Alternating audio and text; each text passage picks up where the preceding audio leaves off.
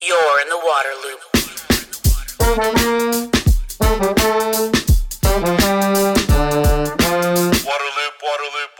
Welcome to Waterloop, the podcast helping water leaders to discover solutions and drive change.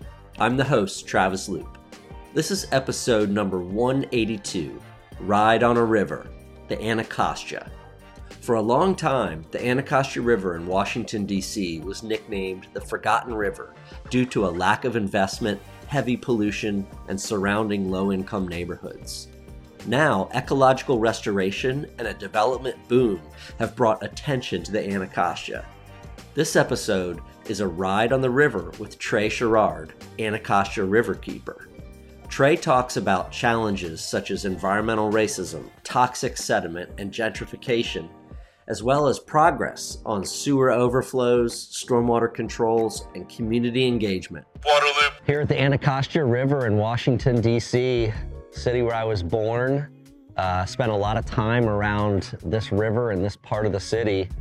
Excited to go on a ride today with the Riverkeeper for the Anacostia. It's March 31st, so as is DC fashion, it's a little chilly, a little brisk.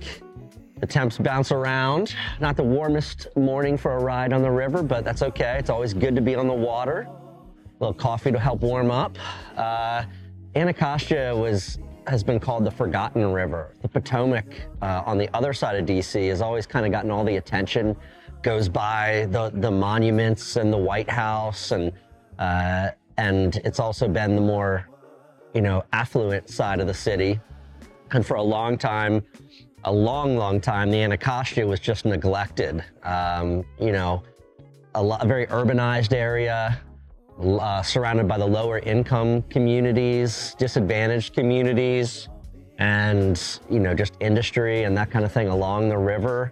And so it just really suffered. I think like 90% of the pollution in the Anacostia is from stormwater, which is all the runoff from city streets and towns. But the awesome thing is there's kind of been a real rebirth, a real renewed attention on the Anacostia in recent years, and a lot of people caring for it from an environmental standpoint. And then I'm here in this area along the Anacostia that has been completely revitalized. I mean, there was next to nothing here for a long time, and the Washington Nationals baseball team built their stadium right over here, and it just led to a complete explosion in development here. And you've got this awesome walkway along the river, public access. The DC Water, the water utility for the city, put their headquarters here, a beautiful building. We've got the Reservoir Center right here, which was set up by Xylem as a place for the water sector to come together. The Major League Soccer team built their stadium right over there. So it's brought a lot of infusion and nice access and everything. There's concern about how much this kind of thing can push out longtime residents and gentrify an area, but it has also brought attention to the river, so that's good. I'm really excited. Like I said, I'm from DC. I love getting out on the water. I'm gonna take a ride on the river, the Anacostia. So we're meeting Trey. He's the Riverkeeper for the Anacostia. I love the Riverkeepers. They know so much. They're so proactive. They're so aggro on taking on the issues. They're kind of like the eyes, the ears, and the mouth for the river, right? They see, they hear what's going on, and they speak for it. So big fan of Riverkeepers. All right, so Anacostia overview, man. It's a short river, 8.5 miles, not really long, right? 176 square mile watershed. We're only in parts of 2 counties and the eastern half of DC. So we do go to Maryland. We have Prince George's County and Montgomery counties. But it's a small watershed, but it has been dumped on and dumped in and dumped next to for centuries. So it is way too shallow. We're sitting in a whopping 16 feet of water right now. And historically, it should be more like 40. What's that from? Dirt. European colonization. Construction, runoff, all that. Just tobacco farming first. Really? Yeah. They would just cut down the trees. Tobacco's an exhaustive crop, right? Yeah. And they cut down all the trees, and they didn't have fertilizer yet. They weren't necessarily using manure. They didn't have chemical fertilizers with all the troubles that those bring. but they were just basically slash and burn agriculture. And so they slashed their way through every part of this area, this whole region. There's no virgin forest left. This is all region. Which is true of most of the East Coast, right? Sure. Most of it, even like the wooded areas, right, forested areas that we think of now are third or fourth generation. See, it's interesting because you think, oh, the industrial heavy pollution, this must have been in the back half of the 1900s when all that got going, but it started even early on, just taking down trees to plant crops. Europeans got here. Wow, okay. So river's shallower, doesn't let it deal with pollution as much, right? Solution to pollution is dilution, not as much in the Anacostia. It doesn't have as much capacity. Right. What else? So we were already slow, right? We were already not a big river. It was tidal, right? So everything goes up and then right back down. So only in a big storm is there a really serious flow going downstream on the sum. Like you said, move forward to the industrial. And now we are not just silting up from tobacco. We're now silting up from building a city and building suburbs, and then continued suburban expansion into what is now basically, right, a big metropolis from DC out into the Virginia suburbs, which doesn't touch us so much, but also between here and Baltimore as a major corridor.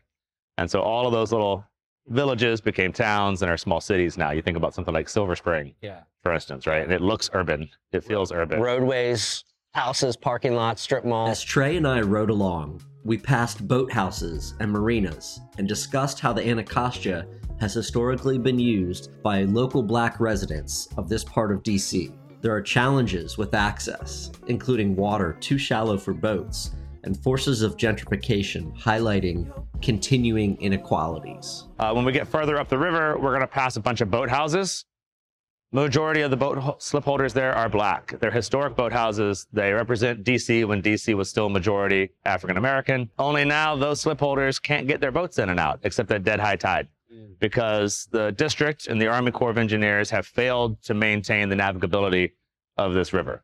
We don't have any commercial shipping. And so while we are a navigable river and Army Corps has an obligation to maintain that navigation, we always fall off the triage list for budgeting, right? So Army Corps has an unfunded task to dredge this river, and so it doesn't get done.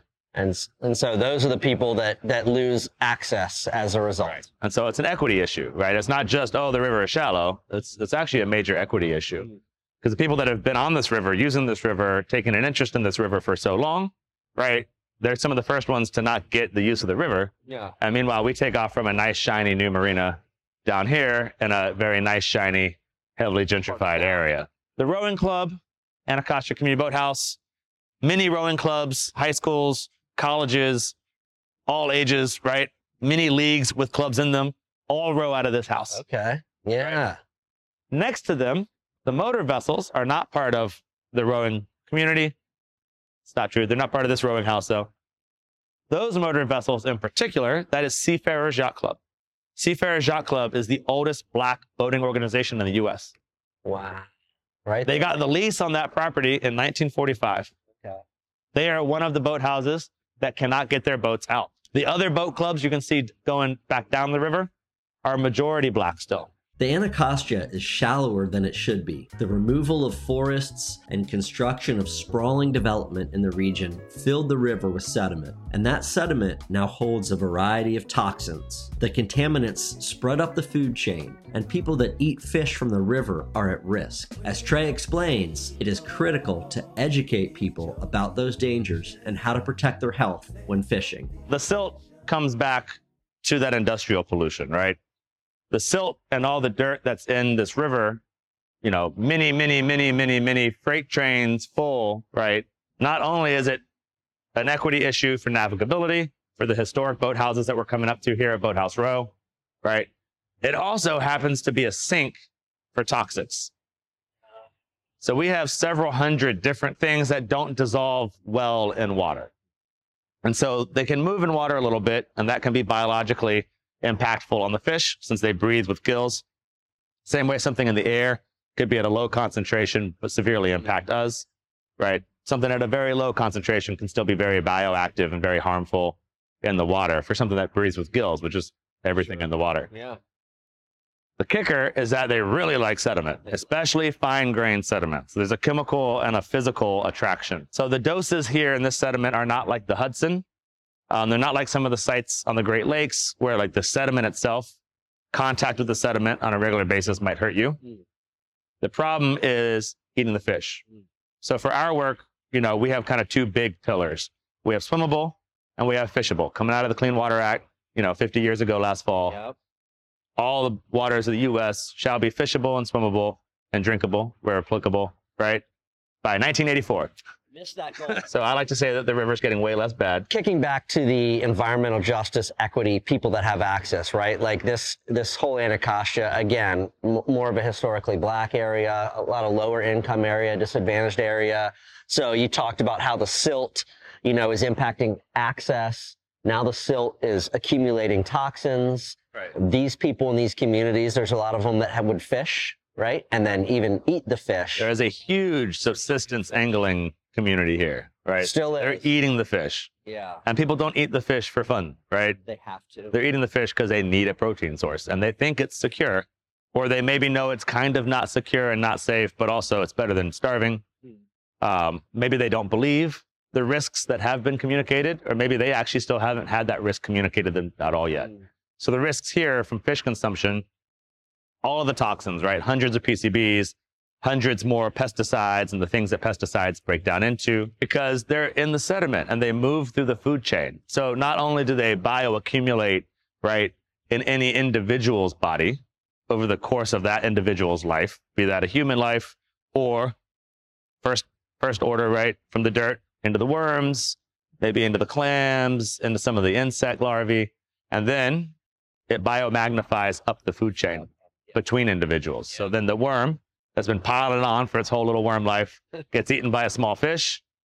That small fish doesn't eat that one worm, right? It eats thousands of worms before it gets eaten by a medium fish that eats thousands of the small fish. And then it gets eaten by a big fish that eats thousands of those medium fish. And now we're at 1,000 times 1,000 times 1,000. I could definitely eat 1,000 fish or more in my lifetime. And if you're eating those fish from a toxic area, right? Now you have 1,000 times 1,000 times 1,000 times 1,000. Obviously, there's efforts underway to educate people, right, about don't eat the fish or only eat X number of fish. And then I know there's a lot of different languages spoke to, Spanish. DC has 5 official languages. 5 official languages? I didn't even know that. Wow. Yeah. So you've got to be able to communicate with people in those different languages too. So we've been getting a lot better at communicating with people in Spanish. That's the next kind of biggest linguistic chunk of the population, not just in DC, but especially actually up in Montgomery County and Prince George's County, as far as our watershed is concerned. And they were really just getting missed. People were not reaching out to that community very well. So there are a lot of new groups. There's a group called Defensores de la Cuenca. There's a group called Eco Latinos.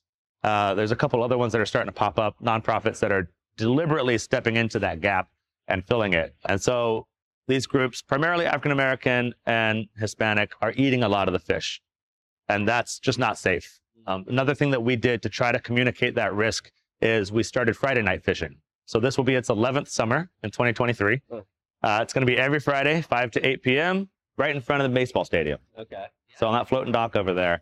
And we provide the stuff. We have all the gear. We provide people to help you, volunteers and staff. And so it doesn't matter if you don't know how to fish or if you haven't fished since you were 10, whatever it is, right? If you want to come fish, we're here to help you fish and learn how to fish and teach you catch and release. Ah, right. Because if I walk up to somebody on the side of the river and I'm telling them, I'm interrupting their fishing, right?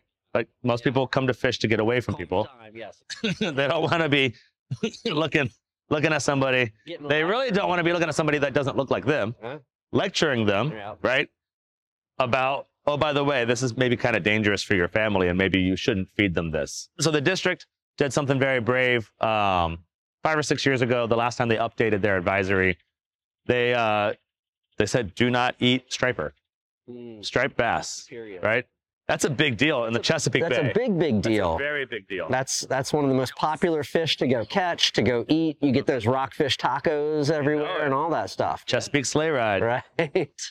Wow. So they did that. They tested. They got a couple striper in one of their surveys, and they submitted them with the other fish for toxics testing, and they came back red hot for PCBs and other things. So they said, all right, that's not enough to make this big political move on. we were going to test more. And they spent basically a whole nother year catching and testing just striper. And they almost all came back red hot. Huh. Wow. In the Anacostia or Anacostia? Anacostia and Potomac, both. Got it, yeah. Yeah, this is a district-wide advisory. The leading source of pollution to the Anacostia is now the stormwater that flows from DC and suburban Maryland, off roads, roofs, and parking lots. This runoff also carries a lot of trash into the river. Green infrastructure that captures stormwater where it falls has been employed, especially by the district, to improve water quality in the Anacostia. Stormwater is a pollutant in its own right? Just the volume of that water, the temperature, usually hot, of that water, right? Even before you talk about all of the contaminants, because it is also a vehicle for contamination of the river. So stormwater is a pollutant in its own right. Some states don't recognize that, but it is. Then the amount of stormwater is a pollutant and a problem in its own right. And then you have everything it's bringing down. Sometimes it brings down trash cans. Pretty sure that's a whole city trash can right there. Trash is a great proxy for stormwater, right? We can't see stormwater except when it's turbid and cloudy, or when it's carrying sewage, which is very fun, or with the trash. So when you look at the shoreline right now, we're in a completely natural area, right? Yeah. And there is just nothing but plastic up there. Yeah, you can see the bottles and everything that's just been built up. 60% of all of the trash on this river is plastic bottles. Stormwater is still getting worse and worse and worse. Yeah. Right? Bay-wide, we're seeing more and more woods and meadows torn down and replaced with suburban and city environments, right? Expanding highways, widening highways, paving, all kinds of things, right? And the more we pave, the more that stormwater comes off. Yeah. Even if we stopped paving right now, we're going to have decades minimum of worse stormwater pollution because our storms are changing. Yep, right? More intense rainfalls.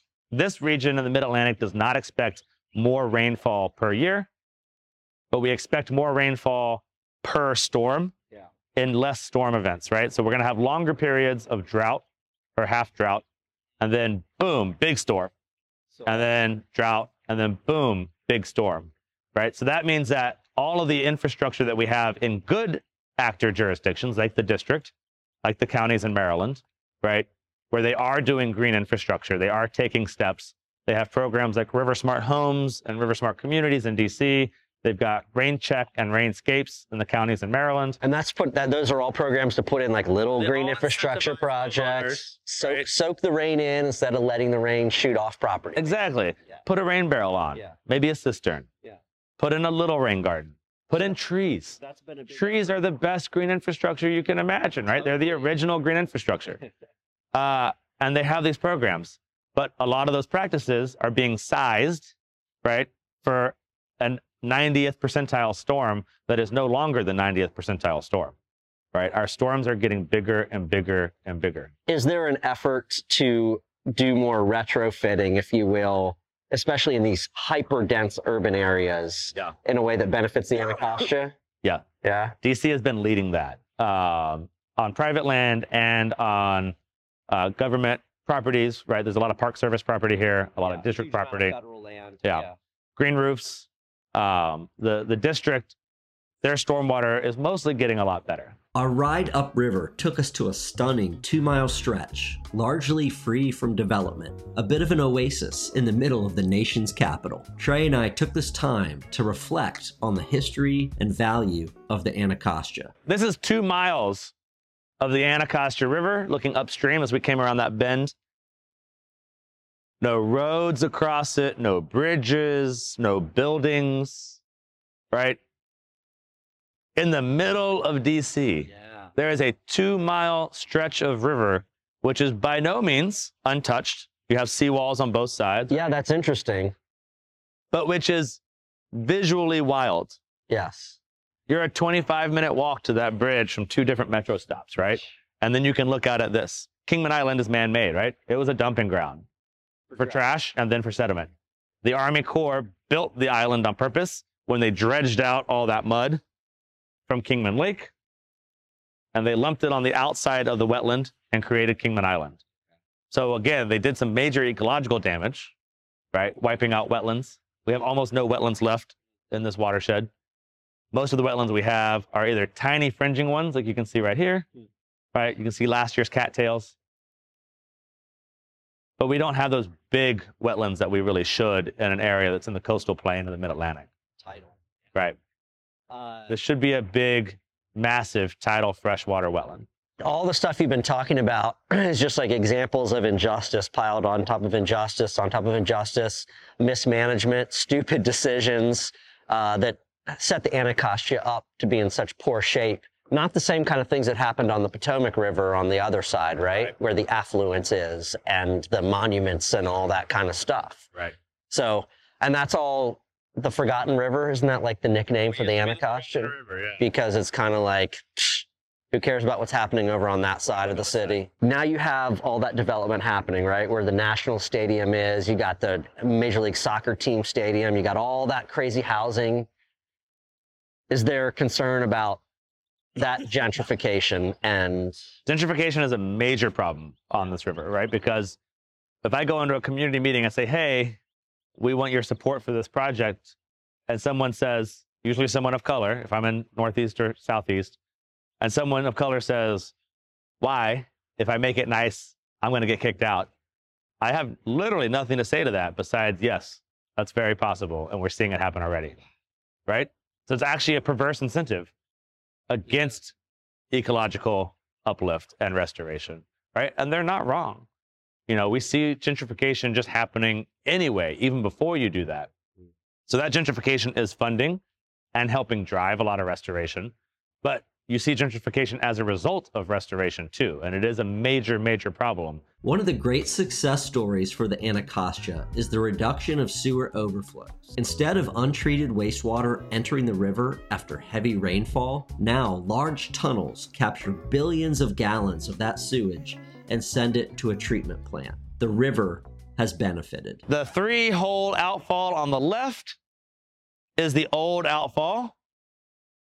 The much longer mini-hole outfall here with the nice stonework on the right, this is the new one, and this is a major bypass point for DC Water's Clean Rivers Tunnel. Behind this is a vortex facility. It spins the water and the sewage to try to catch some of the trash, sticks, solids before it goes into the tunnel system. So this is also some giant trash screening devices buried back here inside the engineering tunnel. Runs about 100 feet below grade for many miles. So the tunnel that opened in March 2018, 5 years and like 2 weeks ago, right? Starts here, runs all the way down to Blue Plains Wastewater Treatment Plant in the far south corner of the Diamond of DC. The way it works is that previously, Lincoln era infrastructure, when we finally got sewers at all in DC, right? Instead of creeks that got carved into canals, that got treated as open sewers and then got closed, right? James Creek, Tiber Creek, all these creeks that were here and you can't see anymore. A lot of hidden waterways. It's another very cool topic, by the way. There's some good like story maps for it here if you're interested in chasing it down more. They built combined sewers, right? That was the first round of sewers in the US. So in the late 1800s, would have been earlier, but we got busy with the Civil War, right? By the time they picked up the pieces from that, it was late 1800s, even into early 1900s when they were developing combined sewers across the country. The combined sewer combines the storm water from the storm drains with the toilet water and everything else coming out of a building's sewer system, right? So the sanitary and the storm are combined. That's the middle third of DC. It's about 22, 23 square miles, of which about 15 square miles drain to the Anacostia by way of sewer sheds. Previously to the tunnel, right, there were 19 outfalls from here down just in the last 3 miles of the river, where you've got a big pipe under the street, right? And there's 19 of these little laterals. And the laterals spew untreated human sewage mixed with stormwater runoff and all the things it carries, oil, grease, parts of the brakes, dog crap that didn't get picked up, trash, sediment, right, et cetera, into the river pretty much every time it rained. They built this tunnel so that now between the sewer line and the outfall coming off of these laterals is a usually about 100-foot deep drop shaft. That drop shaft drops into the tunnel the tunnel is 2 stories tall, right? That's from me to the bow of the boat. If you put one of these boats on either side of us, right, and drew that circle, 24 feet internal diameter. Huge. It's astonishing, Yeah. astonishing work. I'm hoping that they'll do, when they open the next section, which opens this summer, the northeast boundary trunk, I'm hoping that they will let people in to see the tunnel again, in which case you should make sure to get here. Yeah. So now that sewage that drops in there, right, it has a fixed diameter on the drops. So if it comes too fast, remember we talked about the climate change impacts. One of those impacts is that the storms are going to hit harder, more rain in the same limited period of time, right? So there will be sewage coasting over the top of that drop when the rain hits very hard. But that thing was projected to reduce combined sewer volume from DC into the Anacostia by 80%. It's actually landed about 90%. Awesome. Yeah, That's really, really Right? good. Yes. that's huge. Let's keep 90% of the raw sewage. Just in time. Yeah. We don't expect average annual rainfall to go up in this region with climate change, right? Just punchier and punchier storms when it does rain. But in 2018, we shattered a 100-plus-year-old record for rain starting in April. So the tunnel opened in March, and it opened just in time. The tunnel is designed, right, that 80% projection would have been 2 of the 2.5 billion gallons of combined sewage dumped into this river every year. Wow. Instead of catching 2 billion gallons in 2018, it caught 4. That's It amazing. rained that hard. So let's just restate. 5.5 feet of rain in this region in 2018, in DC specifically. More rain in the suburbs and in other wetter parts of Maryland, Yeah. right? But it kept 4 billion gallons of untreated sewage, stormwater, whatever, trash out of the river. Yep. Major success. And then so there's still more CSO tunnel, more tunnel stuff. There's a new tunnel that they finished mining about a year ago. They've been dressing it and testing it since then. That's supposed to come into service. That's the northeast boundary trunk sewer. And that should come into service this year, summer of 2023. And that's going to get another chunk of that. So That was projected to take it another 18%, Okay. right? So we are hoping, since this first one was 90%, that we will see no overflows at all in a dry year. And then if we get a hurricane, limited overflows there. The Blue Plains treatment plant pumps up the sewage out of the tunnel when they have capacity again, as the storm abates or it's dry weather again.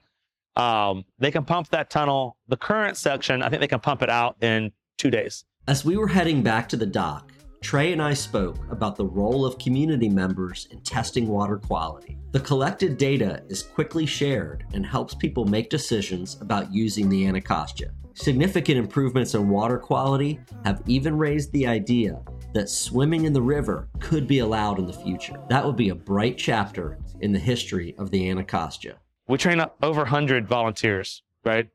On any given year. We've been doing it for 5 years now. So we will be sending our new crew of volunteers out starting in May, every Wednesday in the district, every other Wednesday in Montgomery County and Prince George's County, where we've expanded the program. Yeah. And they scoop water. And they scoop that water. They take some observations, right? They note how many people are recreating on the water and how they're recreating.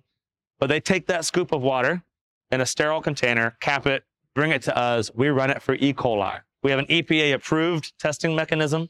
All right, we use the call alert system, and we can have that data out the next day.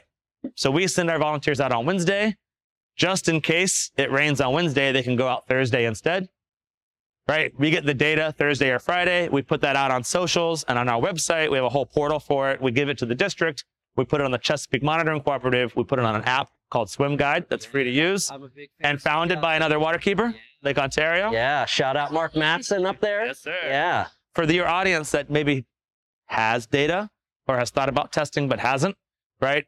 This becomes another place to put it out there.